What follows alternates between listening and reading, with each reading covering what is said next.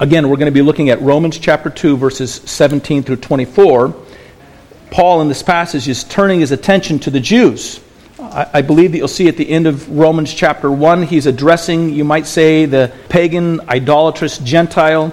In the first part of Romans chapter 2, he's addressing the moralistic Gentile. And now he turns his attention to speak directly again in this diatribe or in this form of conversation that he's writing out. He's now speaking to a Jew. We'll read the passage, but I'll read to you verse 24, which is the summation of what he says in this section. He says to the Jew, "For the name of God is blasphemed among the Gentiles because of you, as it is written." The church and the Christian has always had moments of decline in which they fell away from the high ideals and truths that they professed. It happens all the time. You only have to look at your own life to see that's the case. I remember when I was probably about 13 years old and I read this passage for the first time.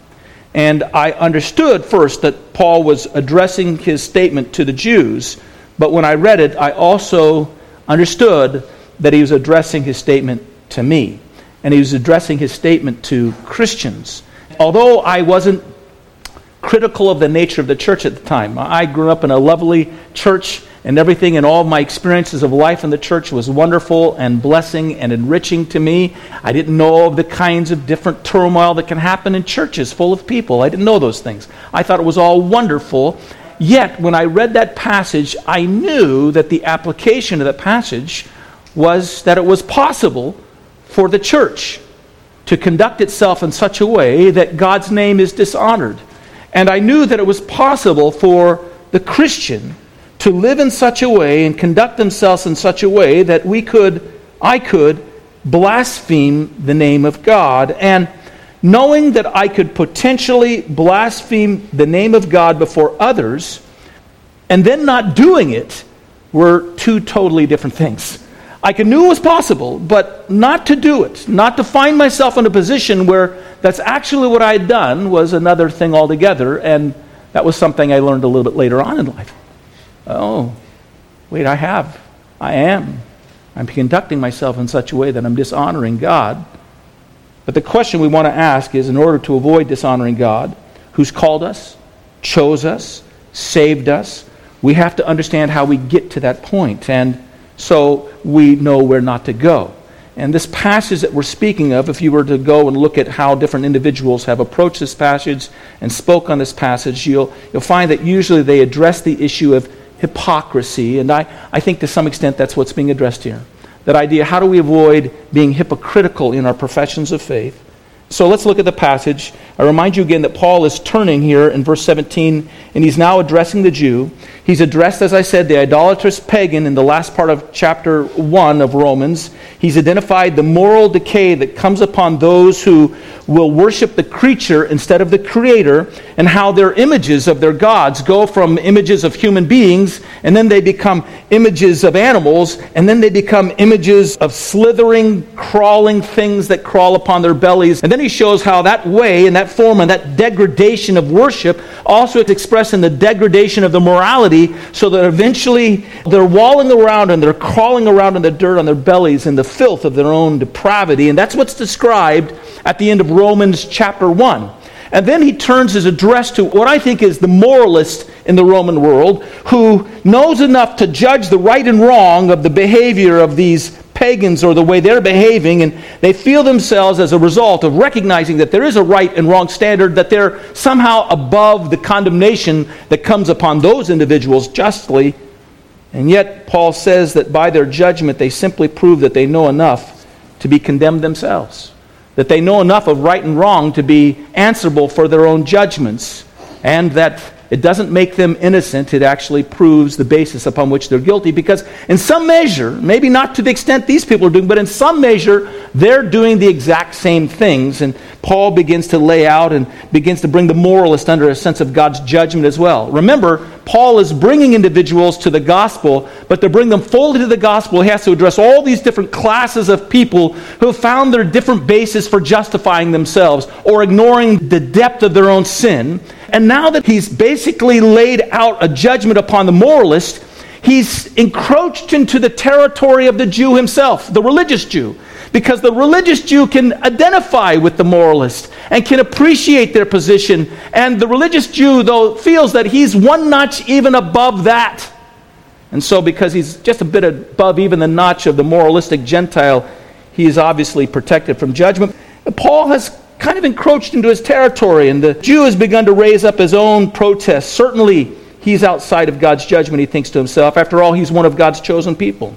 He has God's law. He has God's revelation of truth entrusted to him. He is actually, by God's design, an instructor and a teacher to all those others in the world of the truths and the reality of who God is. And he has positioned himself to keep himself separate from all of these as well, in order that he might kind of undefiled begin to teach and instruct and be a standard for the rest of the world to bear out the witness of this one true monotheistic God. In fact, he's living in the midst of a pagan society that seems to be taking over the world, in the midst of that pagan society that has given itself over to defiling religious practices where they worship demons and they engage themselves in ritual sexual immorality. Here is the Jew who has kept himself from all those things. In the midst of all these polytheists, he's maintained the standard and the worship of the one true God. You can't suggest that he is under God's judgment. That's the idea. That's the thought that's coming through here. And Paul now is going to turn to this Jew who's counting his privileges and counting his position and protesting of his separation from the world as evidence that he stands apart from the threat of God's judgment.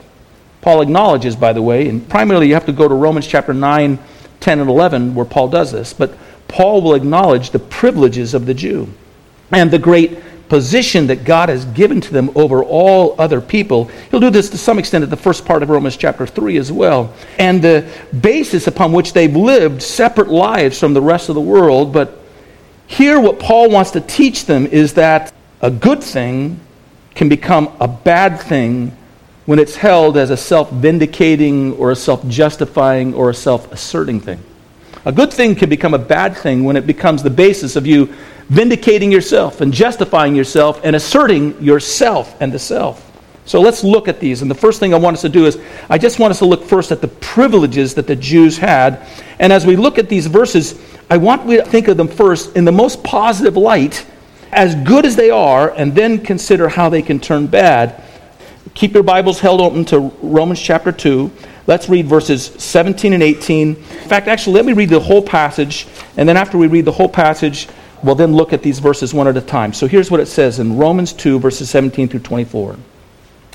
Indeed, you're called a Jew, and rest on the law, and you make your boast in God, and know His will, and approve of the things that are excellent, being instructed out of the law, and are confident that you yourself are a guide to the blind, and a light to those who are in darkness, and an instructor of the foolish, a teacher of babes, having a form of knowledge and truth in the law.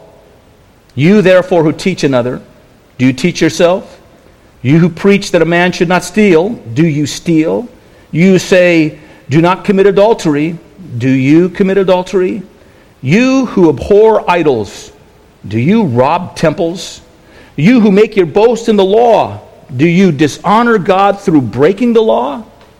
For the name of God is blasphemed among the Gentiles because of you, as it is written. Now, let's break this passage apart. Let's look at the privileges and the great position that God had given to the Jews, and let's look at them as a good thing, but then let's consider how they go wrong. And let's look at verses 17 and 18 again. And here we see the great privilege of the Jews. Indeed, it says, you are called a Jew, and rest on the law, and make your boast in God, and know His will, and approve of things that are excellent, being instructed out of the law. And let's take this and break this apart even more. Indeed, you call yourself a Jew. That's the first thing we want to look at. The name of Jew, it's derived from the tribe of Judah. When Leah gave birth to her son Judah, it says she praised God, and his name basically means the praise, or to give praise to. And when Jacob was blessing his sons, and his sons were brought before him in Genesis chapter 49, when he came to Judah, he blessed him, and he made his blessing conform to or expressive of his name, which means praise. Let me read it to you.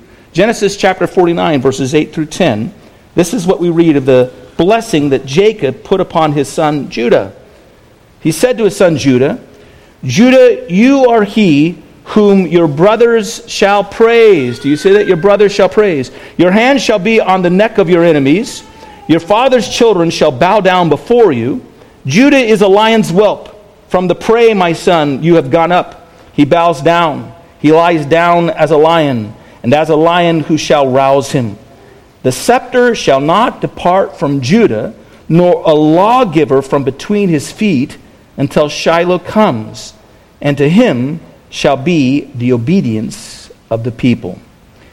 Judah's people would be the rulers and the kings of the nation, and the Messiah would come from him, and through him all the nations would one day surrender in obedience to the Messiah. And here, this idea of being a Jew, that's name was derived from the word that means to be given praise, or to be the object of praise, was a glorious thing. They were to be the people of praise, or to be praised because they were destined along with their Messiah to reign and rule over the nations. It was a glorious and wonderful destiny that was given to them that brought great gladness and a great sense of honor that was reflected in their name. And what I want you to do for a moment is I want you to see here that it's a good thing to take hold of the promises of God and the very names that He places upon you as expressions of what is yours and what you've inherited and what will be yours throughout all of eternity, and to count them as a point at which you rise, you might say, out of the hardships and the difficulties and the low points of life, to recognize that actually you have a tremendous standing in this world. The Bible says of the believer that we are a kingdom of priests to our God. The Bible tells us that one day we will follow in the train of the Lord Jesus Christ when He returns to rule over the nations. And this was the sense of anticipation that the Jew had in his own name. It's a sense of anticipation that we can have as well. In 1 Corinthians chapter 6, Paul is talking to the church that is beginning to become embroiled in petty disputes with one another, and then they're going to courts, secular courts, to solve their cases. And Paul is telling them that they ought to take care of this kind of business within their own house. That ought to be something that takes place within the house and the household of faith. And he tells them one of the reasons for that is that they are one day going to be sitting in judgment over the nations. And if they're going to be sitting one day in judgment over the nations, should they not be able to handle these little issues among themselves instead of going to secular courts? Actually, let me read to you 1 Corinthians chapter 6, verses 2 and 3 along this thought. He's trying to raise them up to a standard of practice in the way that they live their lives among themselves based upon what is waiting for them ahead of them. Here's what he says in verses 2 and 3 of 1 Corinthians chapter 6. Do you not know that the saints will judge the world? And if the world will be judged by you, are you unworthy to judge the smallest matters? Do you not know that you will judge angels? How much more things that pertain to this life? It's kind of good to keep in mind. When life gets hard, when it gets difficult, when you become subject to injustices, so remember that one day you're going to sit with Christ in judgment over the nations, that you're going to be with Him when the nations stream to the Lord Jesus Christ and bow before Him, giving praise to Him, and that praise will flow over from His throne upon His people, upon us. The Jews knew that. They knew that that was their inheritance. It was a part of their very names. They were the destined and chosen people of God for praise. It's not wrong to exalt in the name of promise that God has given you. But, big exception here. Be careful how you hold on to that name. It's like a title has been given to us. A wonderful title has been given to us. But you can hold on to it wrongly, and as a result, you can begin to feel entitled in the middle of the world, as if things were owed to you, and you use the name to assert yourself. The name itself reveals the mercy of God upon us and the grace of God upon us. The mercy of God restraining His judgment upon us, the grace of God giving to us what we don't deserve. But if you find in the title a note of superiority over others, a reason to gloat in condescension over those who are now ruling the age in which you live, it can become a self-asserting thing. It can become a thing in which you begin to develop an air of condescension. You know, they say that condescension is the last bastion of losers. And the Jews had been for centuries pushed further and further to the edge of society. They'd been losing out over and over again in the political machinations of the world. They were put to the side when powers were rising up and other powers were rising up. But oh, did they have condescension in spades. You know, they held on to the sense that we're the titled people. We're the people that are going to rule one day. And they took from that position a position of condescension among those that they lived among, and the very society that had pushed them out to the extremities. And the Christian can do the exact same thing. We can look at the changes that are happening in the world around us. We can see the space that's taking place, that more and more we're becoming disenfranchised from the places of influence and power. And then in order to soothe ourselves, we just claim our name as a basis on which we can feel better than everybody else, and we can look upon everybody else with a sense of condescension. And when that happens, a good thing becomes a bad thing. A good thing becomes a bad thing. Here's another one. It says they rested on the law. They were called Jews, and you rest on the law. God gave his law on Mount Sinai to the people of Israel, and when God gave it, the people rejoiced. It was the moral law that taught them how they were to live and conduct themselves in the worship of God, but it was more than just the moral law. The law that God gave at Mount Sinai was also the law of sacrifice. It was the ritual law in which they came to God, and when they sinned against the moral law, they had a way to still come into the presence of God and worship him, because there was a system of sacrifice that was set up so that they could seek God's atonement for their sins by the offering of sacrifices, and the hope that even though they broke that law, they could come and be in the presence of that God. And God established the way in which they were to come before him, and God established the very place in which they were to come in order to offer that sacrifice. In a sense, what you see here is there was not only in the law that God gave at Mount Sinai a moral law, but there were the rules or standards by which the gospel, the good news, was revealed to them. The way in which they're forgiven, the way in which they're cleansed, the way in which they have access to God. It was written within the gospel itself. It was a good thing to rejoice in and to rely upon and to rest in. But the Jews that Paul was addressing took that law and they made a facade out of it.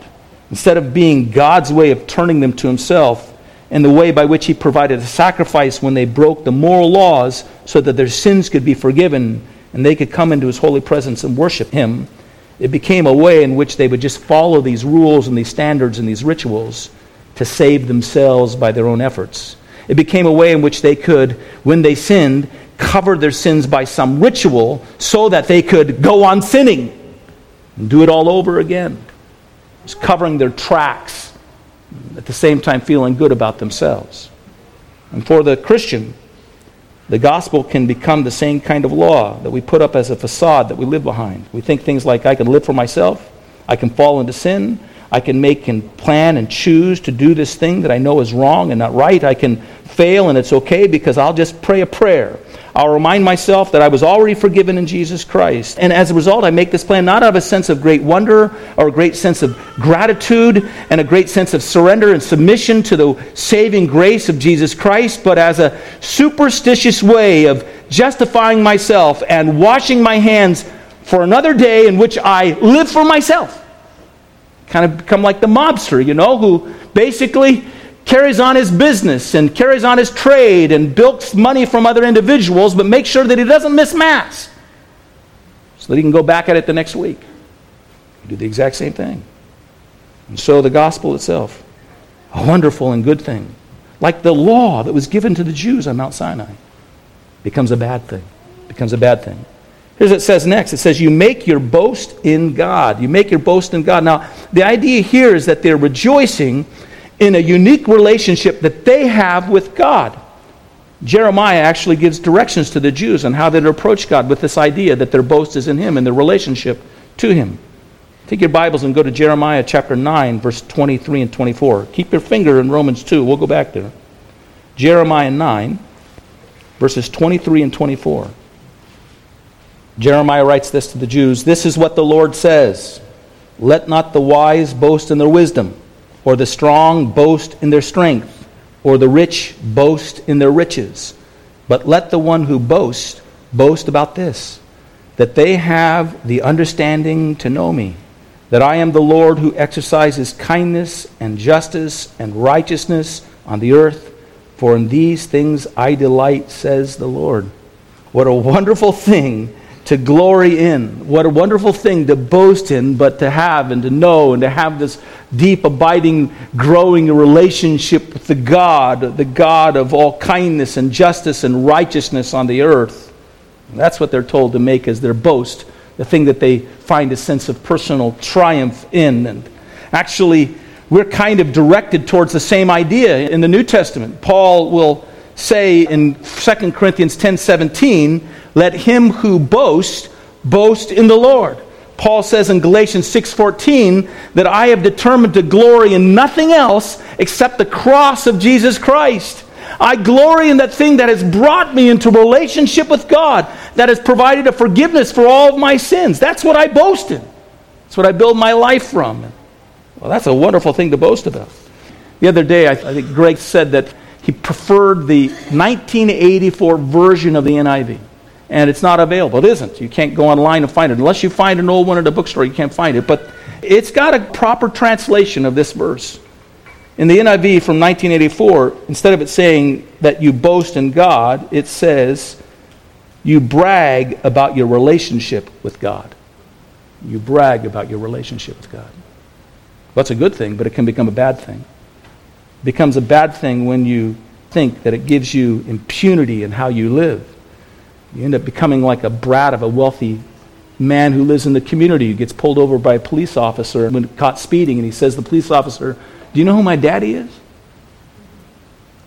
A good thing becomes a bad thing when it entitles you in any way. We as Christians often say that we're not religious, but instead we have a personal relationship with Jesus Christ, and that's a proper description. That's a right way of describing what salvation brings to us.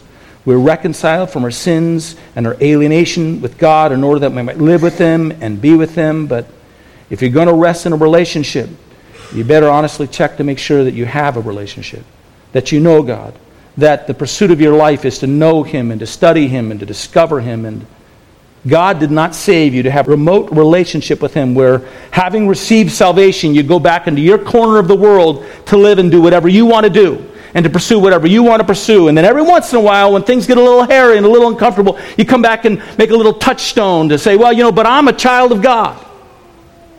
Oh, God saved you for a deep and profound relationship, a deep, knowing, growing relationship with Him. He saved you to Himself. So to claim a relationship with Him and yet then not stand in relationship with Him makes a mockery of the provision He made for that relationship. It makes a mockery of the blood of Jesus Christ that was shed for you. It's failing to boast in God. It's failing to glory in His cross. And so a good thing becomes a bad thing for you. Let's look at the next thing here. It says, you know His will, and you prove of the things that are excellent, being instructed out of the law. The Jew from their youth were catechized in the teaching of the law of the Torah. He felt that he knew the law, and he knew what was important in the law, and he knew what was essential or excellent for life as a result of studying the law. He was quite confident that not only did he know the right doctrines and the right way in which to live and the right way in which to express that life, he actually was quite given to words. To him, words were very important. He wasn't a sloppy thinker. Instead, he was astute and careful in stipulating and expressing what it was he believed and understood to be essential for a life from the Word. He knew what people needed. He knew what God was teaching. And yet, as a result of that, he developed a kind of theological self-importance. He had the idea that he could rest in his head knowledge and that somehow what he knew transferred as a credit to himself. There's a lot of arrogance in theological seminaries, just to let you know, right?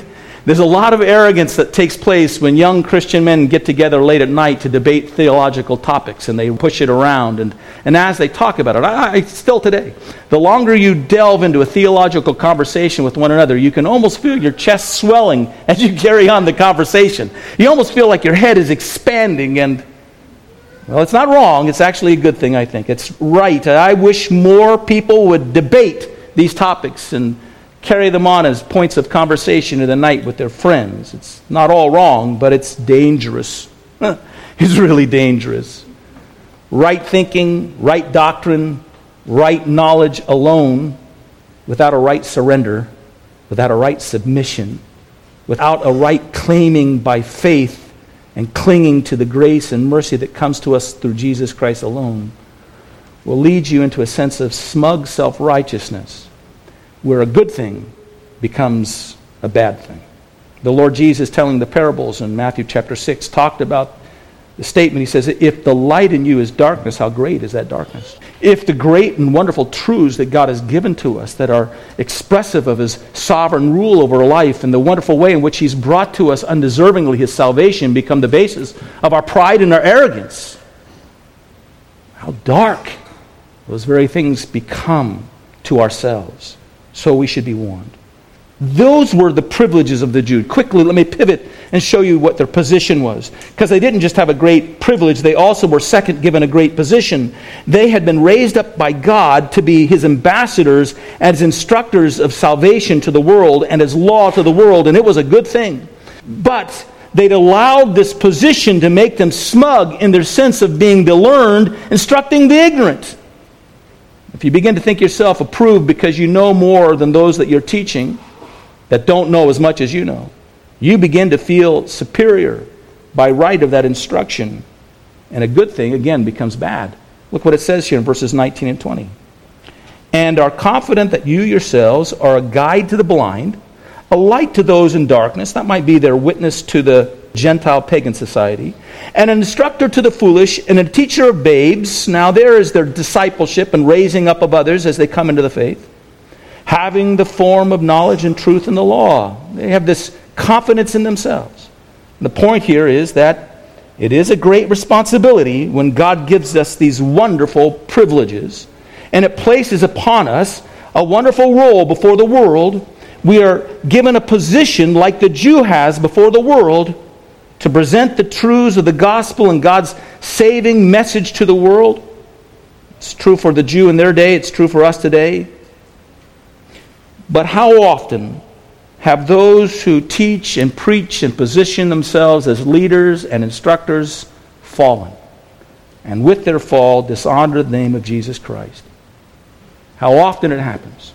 It's not hard for us to recognize. You can go into the magazines or go into the newsprint almost any week and find the stories and recount the stories of these failures that bring shame to the name of Jesus Christ. How did that happen?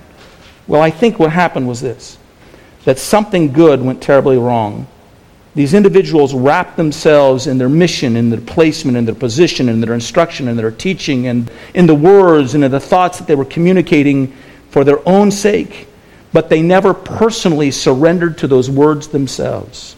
They gave it as a point of influence in their life, but they never fell under and surrendered to it themselves. They projected themselves on the outward forms of these truths to give them a sense of significance and importance, and they wrote it out, but they did not come and bow down in full surrender at the cross of the Savior, and so find all their glory in the cross.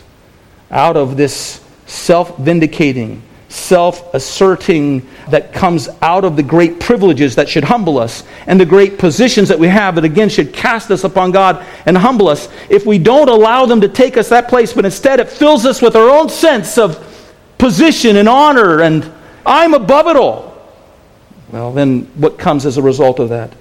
Well, what comes of it is a blasphemous testimony to those who are looking on from the outside. They see a life that's not consistent with what we profess. So look what it says here now. Go to verse 21. You therefore who teach another, do you teach yourself? You who preach that a man should not steal, do you steal? You who say do not commit adultery, do you commit adultery?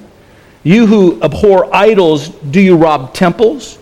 You who make your boast in the law, do you dishonor God through breaking the law?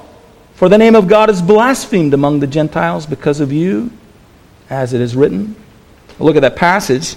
All right, I know what theft is. I recognize adultery, I know what that is, but I don't really know what it means by this robbing temples. So let's look at that one. The Jews were so against idolatry in any way, and the defilement that came through false worship, that they had set up a whole level and standard of laws in order to keep them from coming in contact with these idolaters when they were coming and going from their idols and from their idol worship, in order they might keep themselves undefiled from all the world that surrounded them and all this idolatrous worship that was around them. But Paul is indicating that some of these same Jews who bent over backwards to show that they were keeping themselves unstained from the idolatrous temples were at night sneaking into those temples and robbing the offerings that people were leaving in the temple to their gods and bringing it home at night. Now you might say, well, he's just using that as a metaphor. He's maybe just exaggerating. But if you go to Acts chapter 19, there's a story in Ephesus where the people rose up in revolt against the message that Paul was preaching in Ephesus. And they were causing such a stir that the city clerk had to come and try to calm them down. And the city clerk says this to them in verse 35 of Acts chapter 19. Here's what we read. The city clerk quieted the crowd and said, "Fellow Ephesians, doesn't all the world know that the city of Ephesus is the guardian of the temple of the great Artemis and of her image which fell from heaven?" They're idolaters. Therefore, since these facts are undeniable, you ought to calm down and do not do anything rash. They were about ready to go into a citywide revolt. You have brought these men here, though they have neither robbed temples nor blasphemed our goddess. I guess it was going on. People were actually sneaking into the temple that they reviled as stained, and at night they were robbing things. And why not? They're not really gods. Our God is the God, and that's what Paul was being accused of, or at least it was being suggested, and saying, no, that didn't happen. They've not done anything to dishonor our idols and what they're saying to us. What does that mean? What does it reveal? Well, somehow there's an attitude that begins to develop an individual in which they can actually, in that attitude, feel that it covers them from, because they're privileged and because of their great position and because of the great honor they give themselves, it covers them and they're okay, and it's a cloak from which they can do things that they shouldn't be doing. You know, most people look at this passage and they say, well, Paul is kind of exaggerating. He's giving an extreme position here, but he's using it in order to kind of draw attention to people that are maybe doing sins that are more minor. They're not doing those types of things, but he's just intimating that it's along the same line. But I think actually Paul knows that this kind of behavior is taking place. And many of those peoples and those individuals who are protesting that they're beyond God's judgment because they're religious and good Jews. Paul knows it because he had been a religious and good Jew himself. And he had clothed himself in all this kind of behavior. And he knew what happened behind the surface. He knew how people used those things to position themselves in order to do things that were not right. And he's warning against the trajectory that they're on. I'm inclined to believe that Paul knew this was exactly the kind of thing that many Jews were engaged in. The outward boast and forms had been maintained, but little by little they had fallen into patterns of behavior that led them into gross sin, to the point where they were stealing, committing adultery, sneaking into pagan temples at night to loot them. How did they get there? Well, you know, when a person commits adultery, we say, oh, they've fallen into adultery. A person gets caught cheating on his taxes or embezzling at his business, and he's fallen into, you don't fall into those things, you land in those things. You got there by a series of compromises all along the way. Compromises in which you thought you had some sense of entitlement, some sense of impunity, that you could wrap yourself in your Christian name and God would forgive you because the gospel had become a facade behind which you hid while you pursued your own self-interest. And eventually, what you really believed in, what you were really living for, shows up in the worst kind of behavior. Because you're in that path. Praise God that He lets those things show up so you can see what you really are without Him. And slowly begin living for yourself, and eventually you land in a place where a great sin brings great dishonor and blasphemy to the name of the Christ that you have professed. Let me read to you 3 points of application. This comes from a sermon that I probably preached a couple of years ago. Number 1, don't mistake full-headed intellectual delights in the wonder of the Christian faith and truth for a full-hearted surrender to Christ. Just because you know it, just because you believe it, just because you can state it, just because you can even argue for it, doesn't mean you've surrendered to it. Don't mistake the sentimental stirrings at the beauty of the gospel for a self-emptying, Christ-filling work of grace that God brings to those who've surrendered to that gospel and given their life to Jesus Christ. You can come to church and you can sing songs and you can get pretty excited. You can get pumped up, maybe not in our church as much, right? But you can be pumped up by the music. It can be exhilarating and thrilling, and, well, in our church too. You can develop a sentimental just preference for the style. And it can bring back to you all kinds of good, heart-warming memories. And you can feel touched by the Spirit.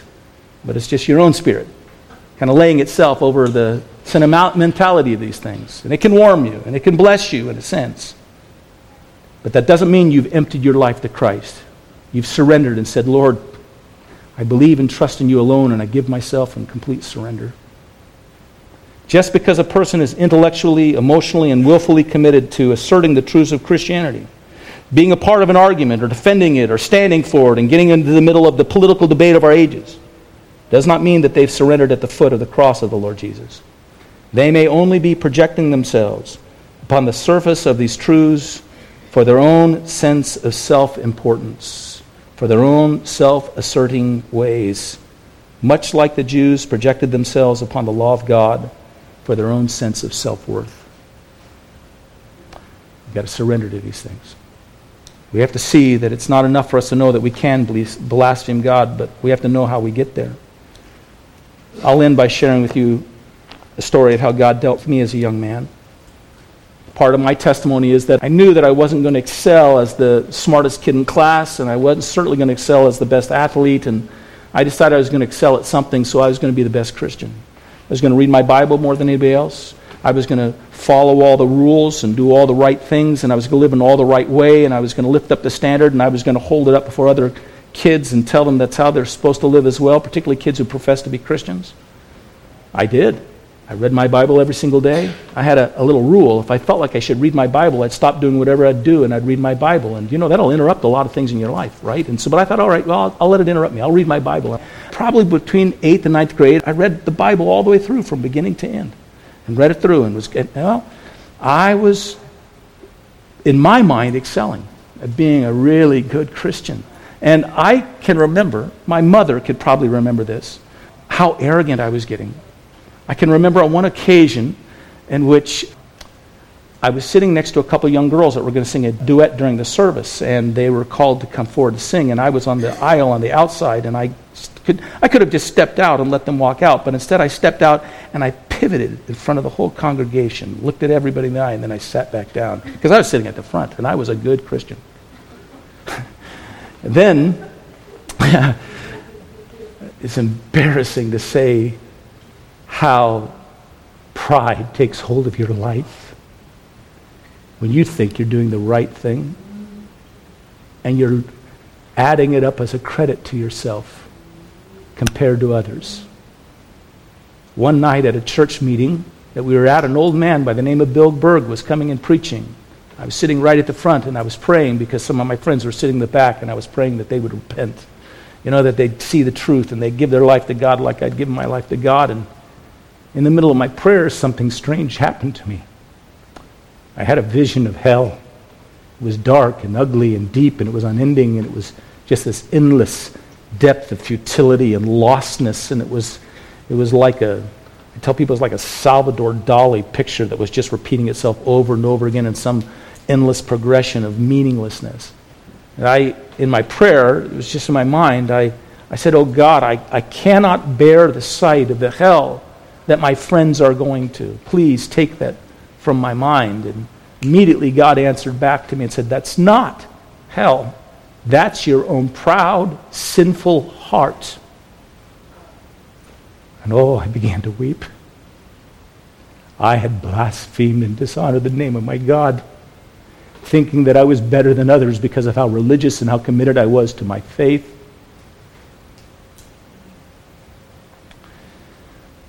Surrender to Him. Bow to Him.